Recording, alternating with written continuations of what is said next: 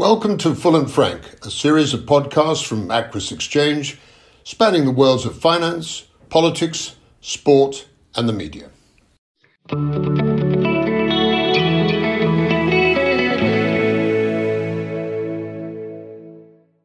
Welcome to this episode of the Full and Frank podcast, sponsored by Aquis Exchange. I'm David Birk, and I'm joined today by Simon French, Chief Economist and Head of Research at Panmure Gordon. Greetings, David. Always a pleasure to join you on the podcast. And our special guest today is Andy Haldane, the Chief Executive of the Royal Society of Arts.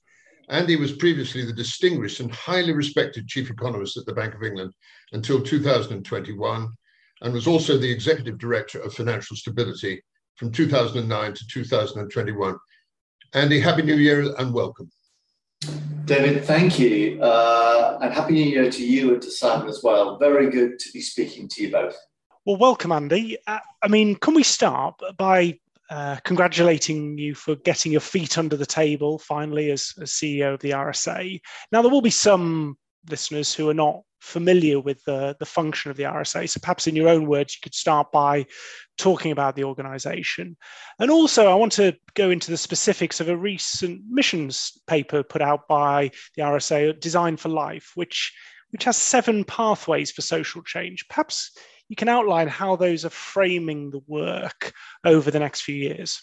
Absolutely, Simon. Thank you for that. So RSA, Royal Society of Arts, or to give it its full title, actually, Royal Society for the Encouragement of Arts, Manufactures and Commerce. I think the kind of full title, which is a better job of describing the fullness of what the RSA has been up to over what is getting on now for 270 years. So it was born in the middle of the 18th century, so right in the middle of the Enlightenment movement, and very much an Enlightenment organisation, committed to social change throughout those almost 270 years.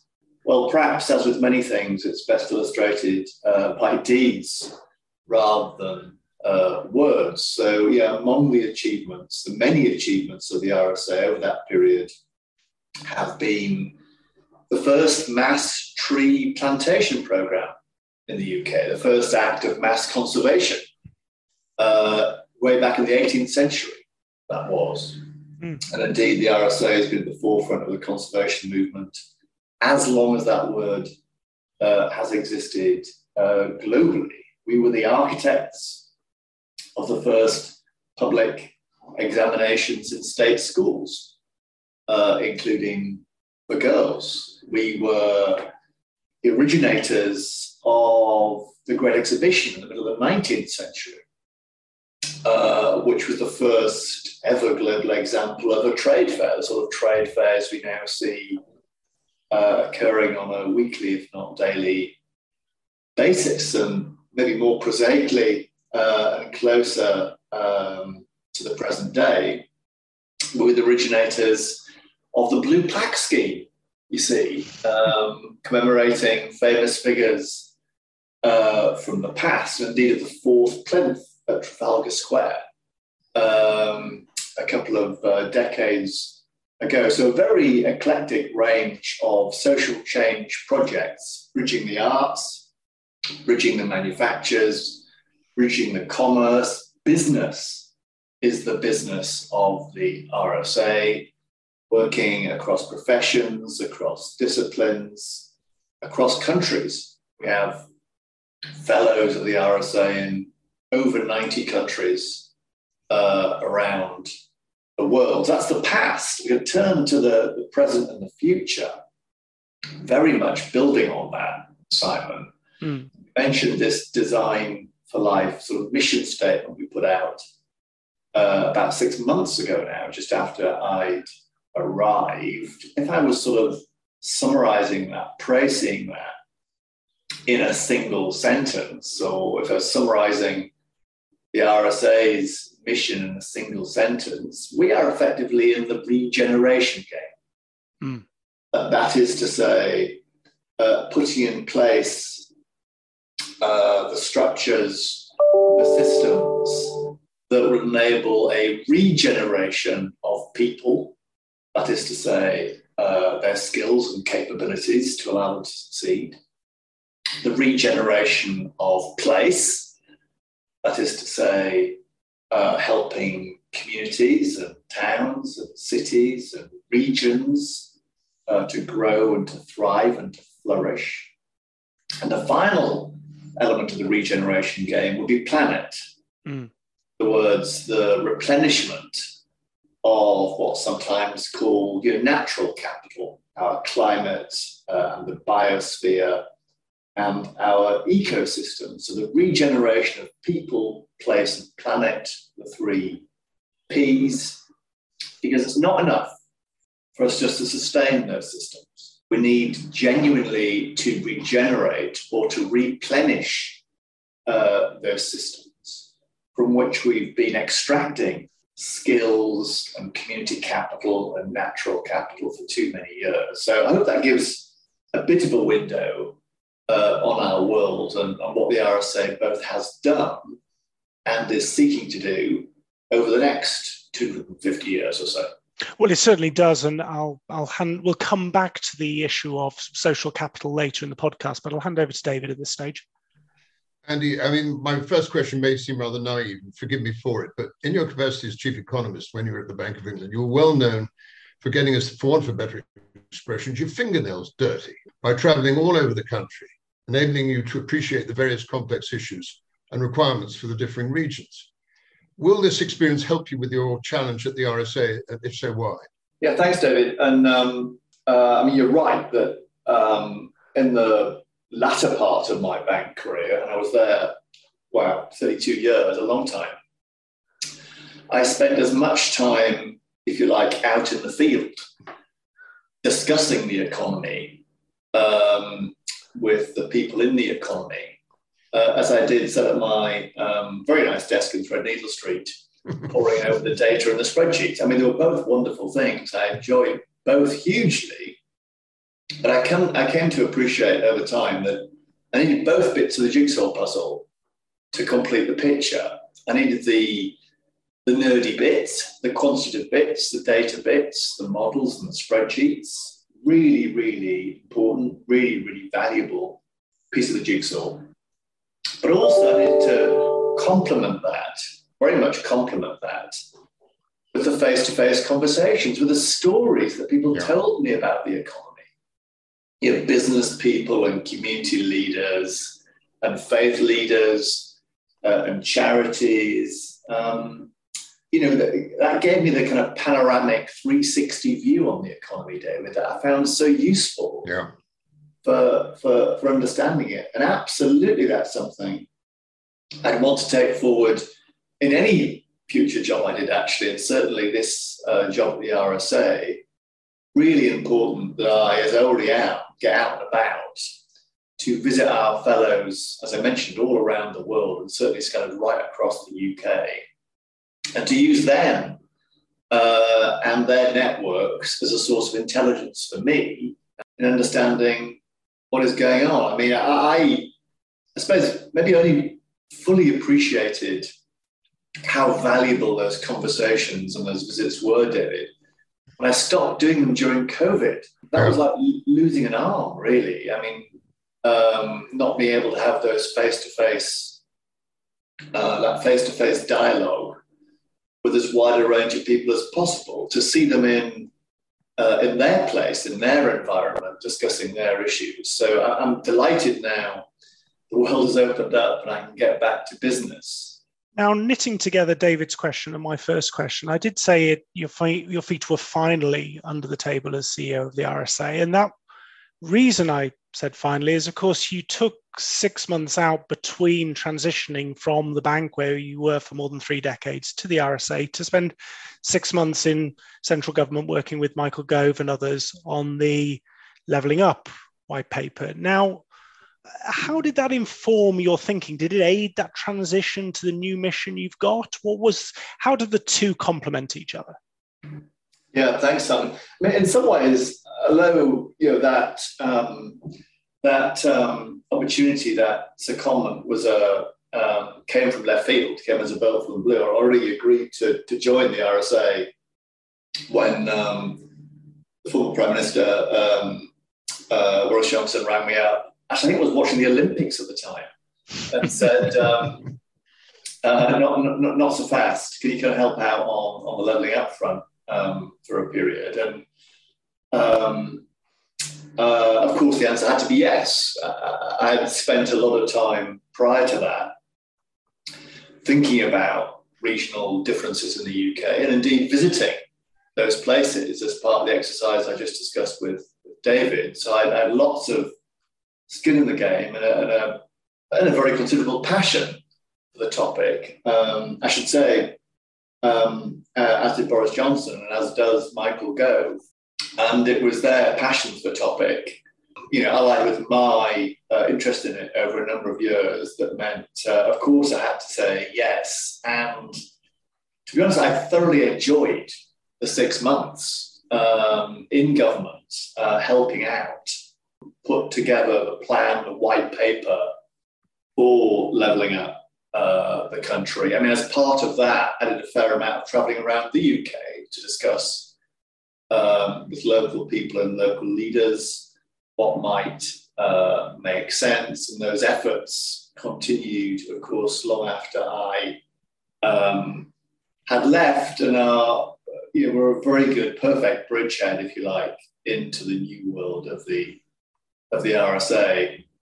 I mean, the more time I spend doing these things, Simon, which on the face of it seemed quite different, Bank of England, government, RSA.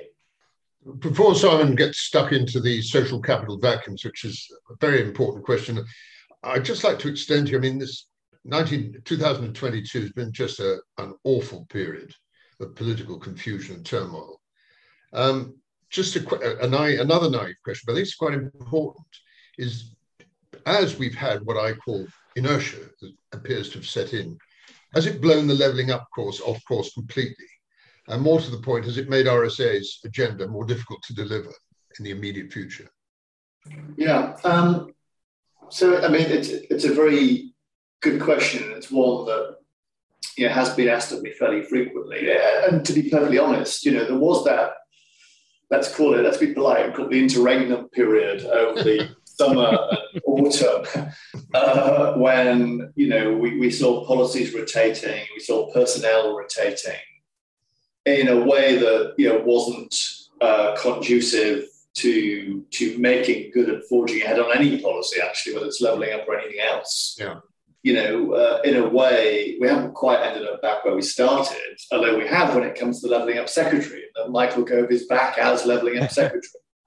And that gives me a very considerable degree of confidence that the agenda I had a little hand in shaping earlier in 2022 will be taken forward with real vim and vigour by Michael. I know that will be the case, having discussed it with him on a number of occasions.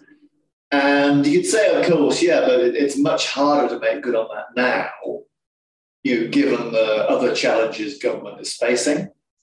But in response to that, I would say, and more importantly, I think Michael and the Prime Minister would say, in fact, the Prime Minister did say this yesterday, I was at his speech out in East of London, that because the cost of living crisis falls disproportionately on poorer people and on poorer places, that makes the levelling up agenda even more important now than it was when we put the white paper out nine months ago. So everything I see and hear from the government, from the Prime Minister and the Secretary of State downwards, suggests to me that this very much is still the centre of the government's plans and priorities. It's also, I should say, and very encouragingly, at the centre of the plans and priorities of the Labour Party, of the opposition party.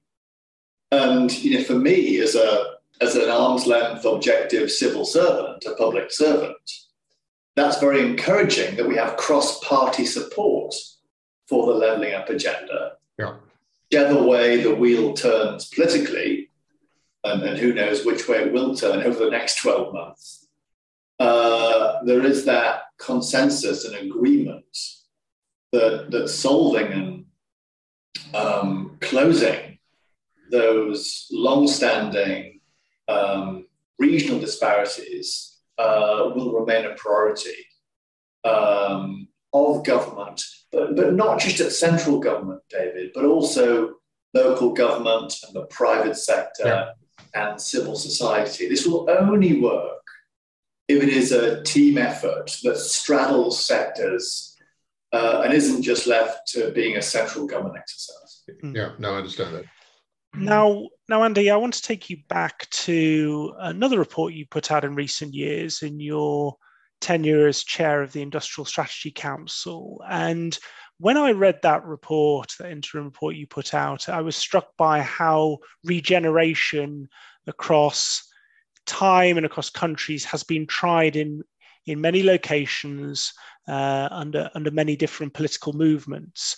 But one of the impediments often, and certainly when I worked in the Cabinet Office in the early 2010s on the big society agenda, was the areas which were hardest to reach were ones that had something of a social capital vacuum, didn't necessarily have the community coherence to help the regeneration process. And this led to criticisms of regeneration programs, that they're vulnerable to what is known as middle class capture. What is your own thinking, and indeed the RSA's thinking, on that as a threat to regeneration that spreads out across the UK?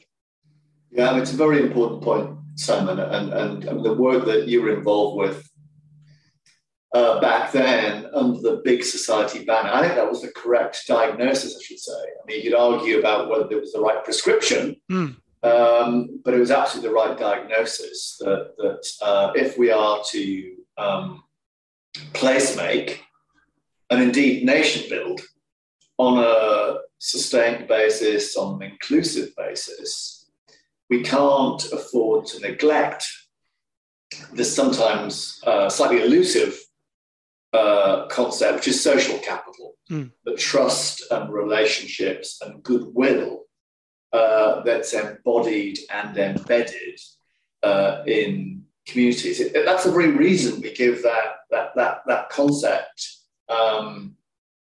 star billing in the Levelling Up white paper. It was on all fours with the traditional capitals that economists like you and I discuss, the physical capital, the human capital, the financial capital, social capital, every bit as important for making places and indeed for making nations. In terms of how we nurture that social capital, one element of that is to build and develop what is sometimes called social infrastructure to support that build of social capital. That can come in many and various forms, from decent high streets to football clubs to youth clubs to parks and green spaces. These are all things you might think of as social infrastructure. In other words, things that make places worthwhile areas to live in and to enjoy, and which boost your sort of well-being and happiness and sense of belonging and community.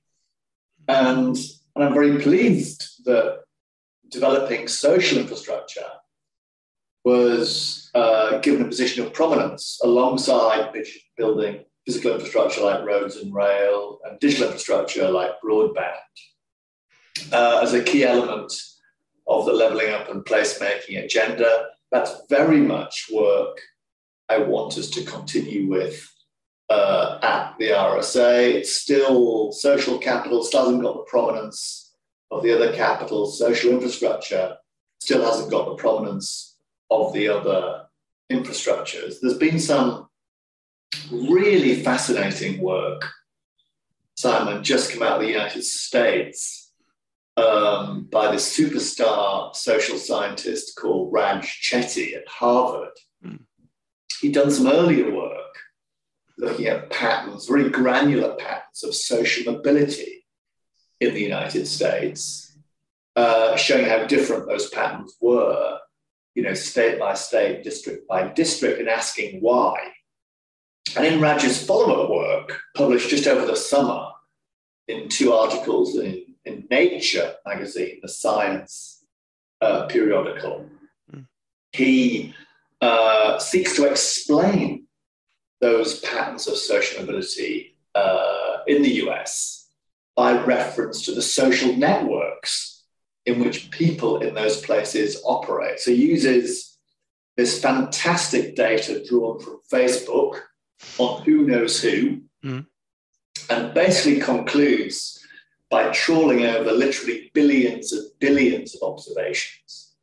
It sort of confirms something that will surprise neither you nor David particularly, but it's that when it comes to the determinants of get on and why they get on, it's all about who you know rather than what you know. I'm summarizing 2 very nerdy Nature papers there in a single sentence, but the essence is it's your social connectivity, bridging capital, that really matters most, more than anything else, to your prospects for progression in society. And I think that is a very important empirical finding with potentially quite profound policy implications. Can we create new social infrastructures that connect disconnected individuals in a way that will then enhance hugely their prospects for progression and being socially mobile? And Andy, on that, I've heard arguments that the increasingly hyper-connected economy we live in, the technology enablers of that, make the ability of those who can leverage it even greater than those that can't, and you have a digital divide emerging, reinforcing social inequalities. Or I've also heard the other side of the argument that this is the great democratization of social networks. It's reducing the barriers. Where do you sit? And you can't sit on the fence. You can't be the traditional economist and sit on the fence on this. I'm closer towards, I worry more about your first characterization, Simon, which is, I think digital communities that's left to their own devices will exhibit this property, well known from every network, particularly social networks, as they are inhabited by social animals, which is homophily, which is that birds of a feather do tend to flock together. This is the kind of echo chamber, if you like. I think those forces are very natural among human beings, sort of stranger danger, if you like. But for me, that kind of reinforces the importance of us actively building infrastructures that break down those echo chambers, that break down those silos, that connect those that are otherwise disconnected or unconnected in a way that stands to benefit both sides. That's what Raj Chetty's work illustrates very clearly. I mean, his earlier work he used as a vehicle for some programs which actively developed schools with pupils drawn from very different backgrounds to forge those bonds, those connections that otherwise would not exist socioeconomically, and then showed how that could really boost prospects among those particularly who otherwise wouldn't have those connections, but actually more generally. And I think that's just the right sort of thought experiment, that in some ways our new digital communities probably reinforce that homophily that I mentioned, and therefore we have to try even harder with infrastructures that lean against that. Now, before handing back over to David, I want to look at another contemporary issue, which is often looked through an economic lens, but actually has got a big social lens, which I want to get your view on. And this is the big rise in inactivity that has taken place around the world since the pandemic. And it's partly attributable to ill health and the legacy of the pandemic, but partly due to shifting lifestyle choice is very much a voluntary decision. Do you have a sense of the social impact of this trend, a trend that, as I say, is so often seen in purely economic terms? Yes, I mean, I think this is a big factor. I mean, I'm saying nothing new in that, of course. I mean, the government has a ongoing piece of work being led by the Chancellor and the Secretary of State for Work and Pensions, looking at this question of, why is it levels of inactivity in the UK have picked up so materially more than elsewhere, actually. And what might be done to get more people back into the workplace. Let's not understate the economic importance of this. I know I'll get onto the social in a second, Simon, but a rising workforce pre-COVID was responsible for virtually all of the growth in the UK's productive potential from the dawn of the global financial crisis up until COVID. So, if the workforce is now contracting, as it has, after a period of expansion, that is very bad news for economic growth prospects, unless we can either reverse that trend in the workforce or boost the productivity of the workforce, which is easier said than done. So economically, this poses a very significant challenge to growth. But socially, to your point, the costs for me are every bit as great, if not greater. We know that being in work provides purpose to people's lives. It gives them confidence. It gives them that connectivity to other people that you and I were just discussing, and thereby boosts their well-being and happiness and indeed productivity, to come back to that. So, I think both from an economic and social perspective, this is a problem that we can't afford not to tackle head on, both for what it means for the national economy and because of what it means for individual lives, and of course what it means for individual communities, because there's an important levelling up dimension of this as well. Rises in inactivity and levels of inactivity are unsurprisingly greatest in the poorest parts of the UK. So this is among the many structural headwinds we face economically and societally, and I hope the government initiative that's in train and will, I think, report at the time of the budget, could do something to turn the tide. We've got time constraints, Andy, and so I'd like to ask you a very quick question before Simon finishes off with, I think, a much more important question. First and foremost, are you supportive of increasing the number of regional governments? I mean, how many Andy Burnhams, Andy Streets and Ben Houchens are out there with the authority, the power and the charisma to get the job done? I am very supportive of this, David. In fact, I go as far as to say I think without making progress on the devolution and decentralisation of power, it's very hard to make progress in closing those regional disparities I mentioned earlier on. It's true that you need those people to have real authority. I mean, I think you use the words authority, power and charisma. You're absolutely right. Those are the crucial ingredients. But equally, we will not attract people with those characteristics unless we give them power. So for me, this chicken and egg problem is solved by the decentralization and delegation of powers. And if you do that, you'll attract the right people and get the right outcomes to make a success of levelling up.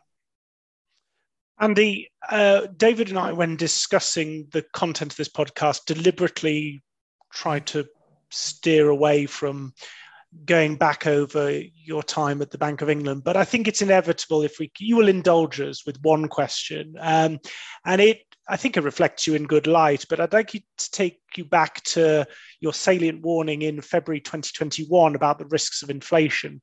And you said, and I'm quoting from your speech, "My judgment is that we might see a sharper and more sustained rise in UK inflation than expected, potentially overshooting its target for a more sustained period." Well, you were definitely right. Your critics, and there are a few on the Twitter sphere, say you have been right for the wrong reasons. How do you appraise that judgment 2 years on? I mean, the overall judgment, which I should say, Simon, I think at the time it was probably seen as being a relatively bold judgment. It was. It was, definitely. To be honest, of the macro judgments I've made over the years, I didn't think at the time it was an especially bold one. Because for me, the prognosis wasn't all that difficult. What were the roots of that judgment? We had an economy which was set to bounce back relatively rapidly in demand terms because the economy was opening up. But it did open up. It struck me as very likely that demand would bounce back. So resurgent demand bumps up against impaired supply. The impairment of supply, again, not a big judgment call, that one. If you've gone through 2 years of COVID, of course, there'll be production bottlenecks and supply frictions and fractures, on top of which had been administered the biggest dose of combined monetary and fiscal medicine probably in human history. So when resurgent demand comes up against impaired supply, on top of which you have tipped a huge significant dose of demand stimulus, both monetary and fiscal, unless the laws of economic gravity have suspended themselves, the result will be rising prices, and probably on a sustained basis. And that we have seen. Has the prognosis been exactly as I anticipated? No. I didn't anticipate the war in Ukraine, and neither did anyone else, of course. And that has made a bad situation worse. That has impaired the supply side more than I would have expected in February 2021. But the overall headline judgment, which is the one I gave you, remains intact. And that's the reason why inflation has risen above target on a sustained basis. And indeed, that is the reason, Simon, why I think inflation will remain above target on a sustained basis for some little while to come. So the details have changed and events have interceded, but underneath this is basically the same judgment now as I had kind of way back almost 2 years ago now, I guess. Well, despite my desire I would love to do a whole another 40 minutes on this. I'm going to hand back to David to wrap up the podcast. Andy, brilliant, illuminating, so interesting. As Simon said, we could spend all day chatting to you. Just to thank you both from both of us for a really wonderful podcast. So grateful to you, and thanks so much. Well, as ever, it's great to speak to you both, David and Simon. Really enjoyed that. 2023, I mean, let's see. Lots of doom and gloom and despair out there. I think there's a role for all of us to ask the question, David, what could go right? Because there always is something. I've got one thing for you, Andy. Win the Ashes. There you go. Well, win the Ashes would be wonderful. Without being frivolous. I may be more hopeful on the economy than on the Ashes, to be honest, David, but I hope I'm wrong on both. Thanks so much, Andy. Really appreciate it. Thanks, David. Thanks, Simon.